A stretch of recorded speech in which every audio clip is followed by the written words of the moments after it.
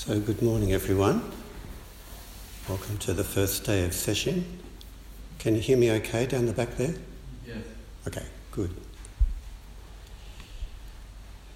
What better topic to open session with in a Dharma talk than the Heart Sutra? And the Heart Sutra is considered to be Buddhism in a nutshell.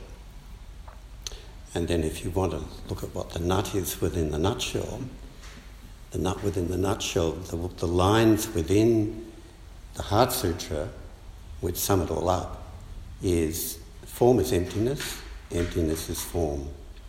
And it repeats that theme all the way through with a bit more detail. But that's the essential theme of it. And it's not just a metaphysical construct, it's also saying that if you can develop insight into that form is emptiness and emptiness is form, it transforms all suffering. Right? So it's not just some abstract idea, it's actually an experience which transforms the way that we live our life. And that's why we're all here for this week, to look into that great matter. Now, Buddhist academics cause a huge amount of confusion in talking about emptiness, and they make it very abstract and profound and enigmatic and so on, and they write doctoral theses about it and so on.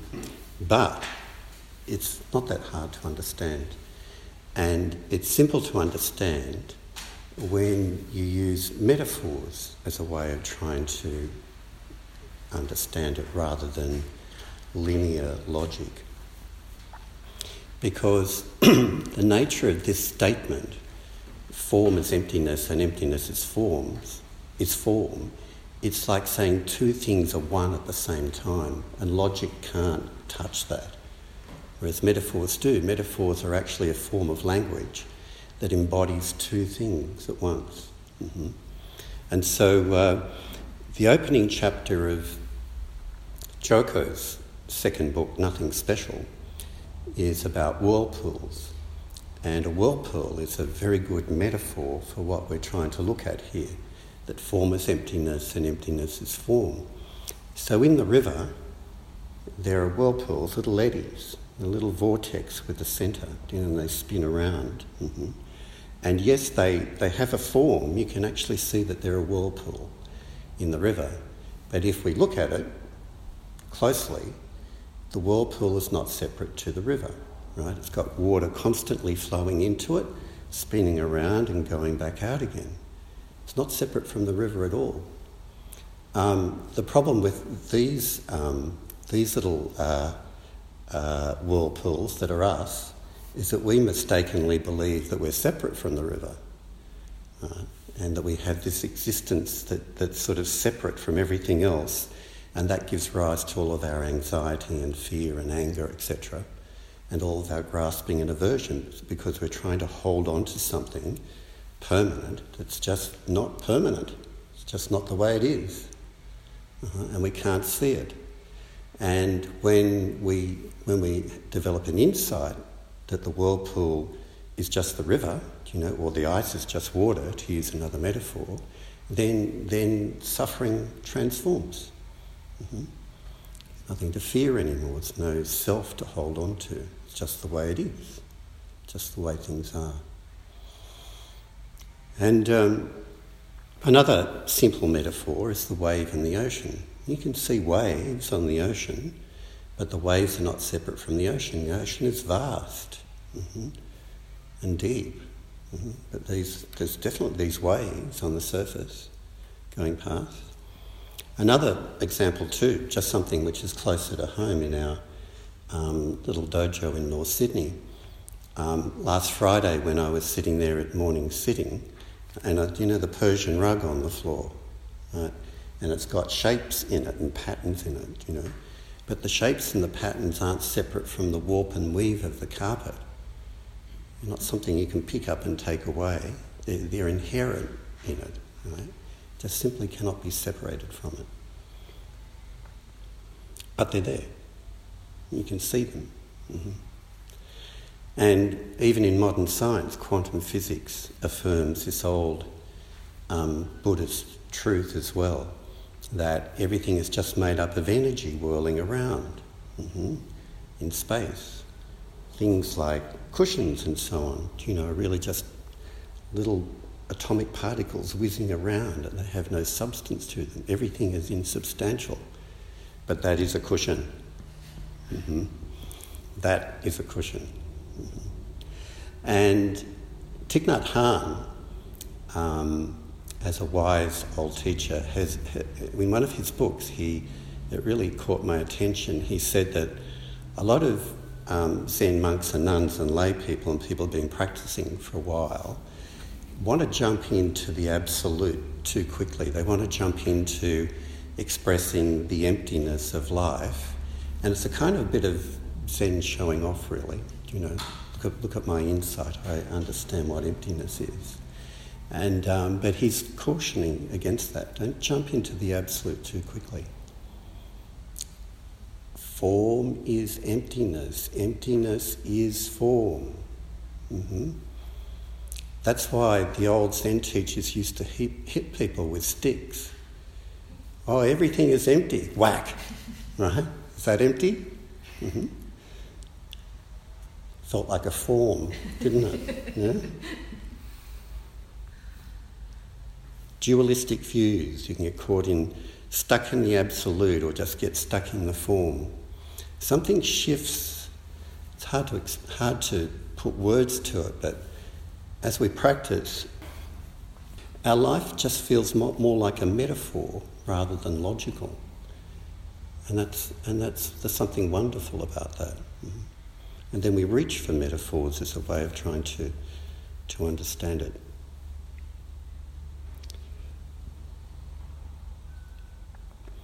One of the other misconceptions about emptiness, which is a variation on the same thing, is that it's a thing. You give an experience a noun, and then people turn it into a thing. But like I said in the opening words to session last night, is that the Buddha looked up at the morning star and he had this great realisation, and we can have the same glimmer of realisation when we look up into that night sky and we realise that we're nothing. We're just emptiness. But what comes with that as well is that we realise that we're everything. We are the whirlpool and we are the river. We are the pattern on the rug and we are the rug. We are the wave and we're the ocean. When people get caught in this, oh, I'm just nothing, there's nothing there, it's not complete. If you really are nothing, you are everything. And there's something joyous about everything. There's nothing bleak about being everything. It's important to recognise that.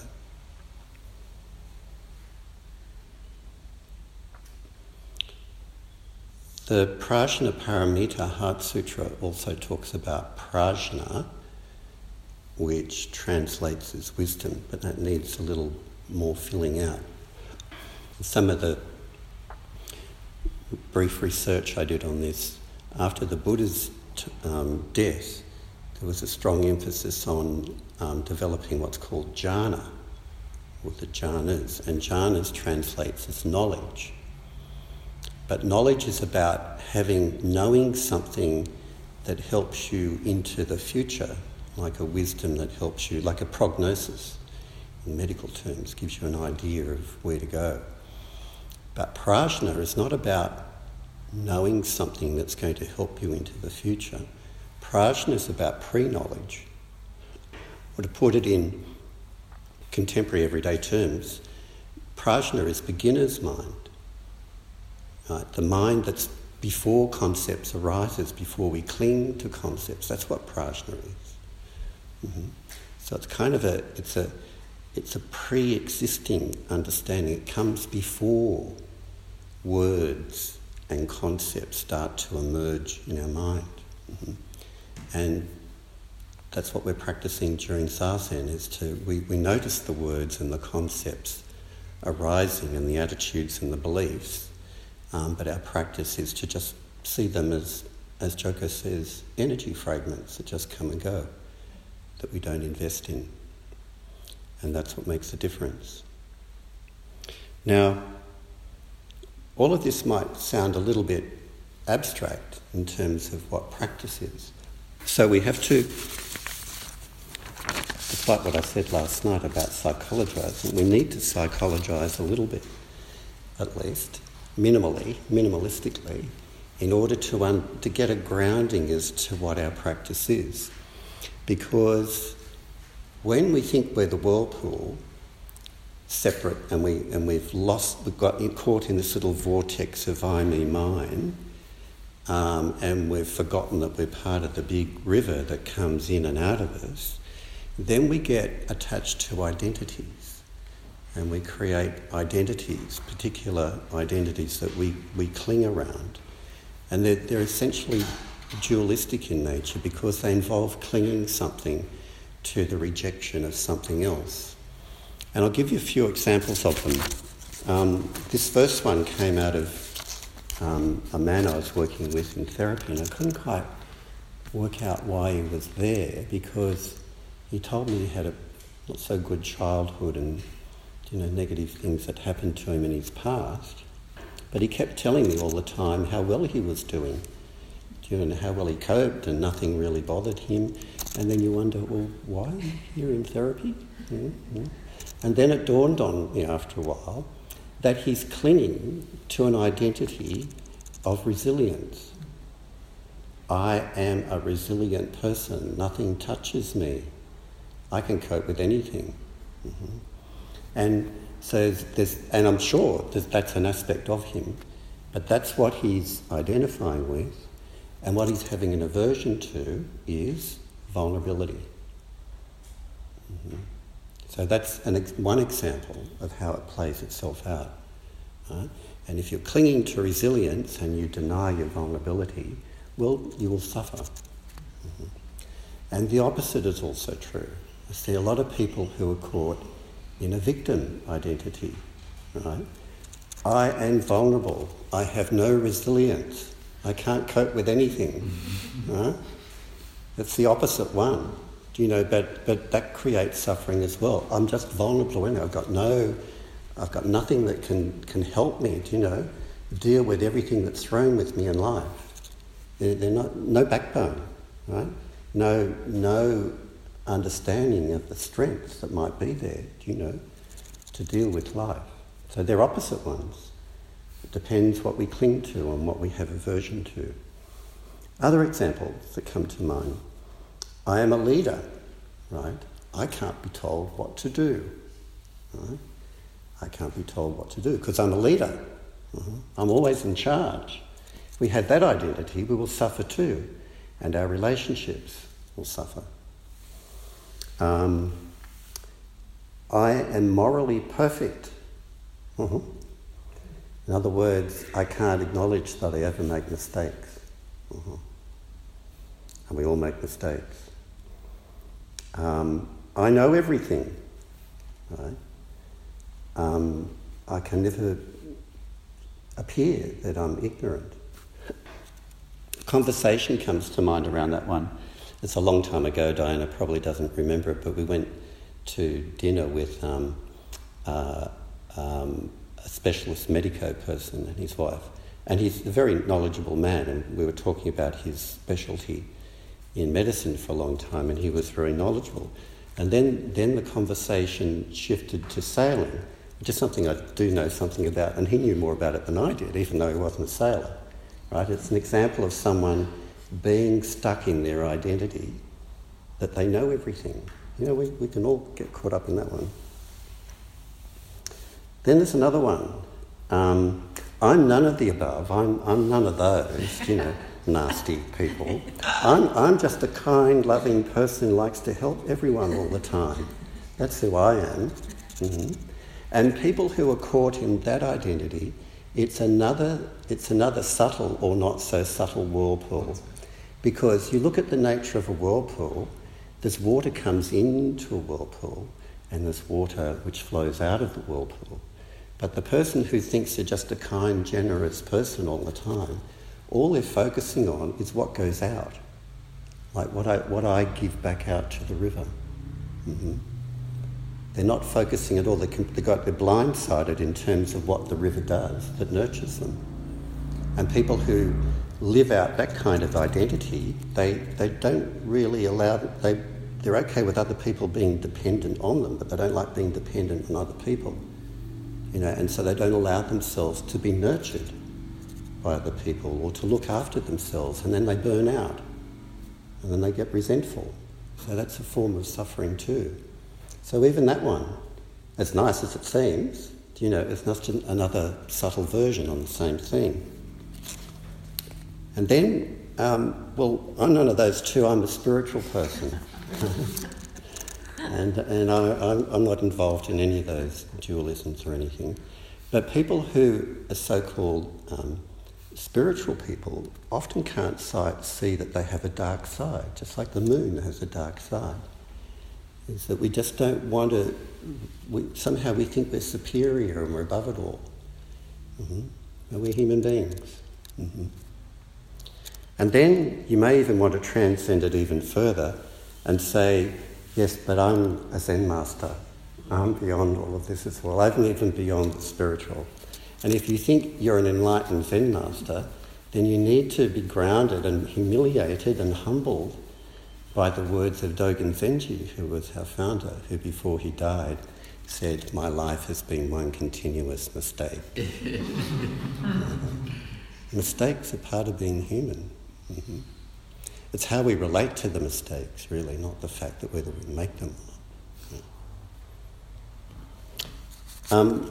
Currently, I'm reading a book which you may have heard of called The Gulag Archipelago, which was written by Alexander Solzhenitsyn, who was a Nobel Prize winner, and who, through his writing, made it very, very clear and exposed the shocking oppression of the Russian people that followed the revolution back in 1920s. Torture, imprisonment, execution on a large scale, an enormously large scale. And it just didn't start with Stalin, it started with Lenin. The story in the West, that just happened later with Stalin. It happened right from the very beginning, and he was caught up in it. He was a decorated lieutenant in the war against the Germans, but even him, because he was a military man, anyone slightly suspected as being against the revolution was imprisoned for 10 years, and brutally. And he was imprisoned. And through his... But also, where I'm up to at the moment of the book, he's in a cell with some other prisoners, and he's rather happy. And he starts to explore the cell, and wants to get to know the other prisoners and so on. And for some reason, this was the beginning of some spiritual journey for him, where he realised this was going to be the turning point in his life. And there's these, and he developed into being a very spiritual person through recontacting his roots through Russian Orthodox Christianity. These are some words from him which are often quoted, which are very, very sobering and touching. If it were only all so simple, if only there were evil people somewhere insidiously committing evil deeds, and it were necessary only to separate them from the rest of us and destroy them. But the line dividing good and evil cuts through the hearts of every human being. And who is willing to destroy a piece of his own heart? Very touching words. Great humility in that. Someone who could see that he was a victim, but he also could see, being a lieutenant in the war, that he was a perpetrator as well. We're deluded when we get caught in these very fixed ideas of who we are. So our practice through this session, ultimately, if it's true to what the Heart Sutra is aspiring us to see, is to see that form is emptiness and emptiness is form, that we're a whirlpool that's not separate from the river. That's the insight that we cultivate over and over again. And you can do that not just sitting on a cushion, but looking at the trees and the birds and the wind blowing, and looking at the pond and seeing the interconnectedness of everything, how everything is dependent on everything else. Nothing out there has any separate existence like us. Right? So you can look within, but you can look without as well to see that all around us and to remind that of us.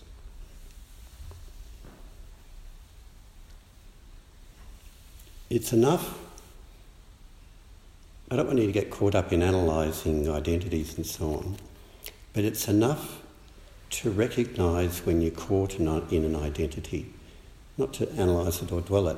And what the symptoms are, usually, of being caught in an identity, is that you're either feeling irrational fear and anxiety or irrational anger, right? Because the fear arises out of clinging on to something, right, and then fear of losing it. And the anger arises because we're simply getting an experience we don't want to have. And they're the two primitive emotions in human beings and all animals that get triggered off. Right? So whenever you see, in a sense, we've got enough to eat, we've got shelter, we've got warmth, we're safe here. There's really nothing to be scared of, except ourselves, right? Our own thoughts. So when fear arises here, or anger arises, they're symptomatic of being caught in a self-centred dream. They're symptomatic of being caught in an identity. All we have to do, we don't have to analyse it, just recognise it, and then we return back to the present moment. The river is feeding the whirlpool. Sensations are coming in, sensations are going. Phenomena arises and falls away. They're the same ways of saying the same thing. We just have to go back to that and see that the actual nature of our existence, the true nature of our existence. So while we're on a slightly Marxist theme here, let me end with a variation on it. People of the world, unite. You have nothing to lose but the chains of your deluded thinking. That applies to all of us.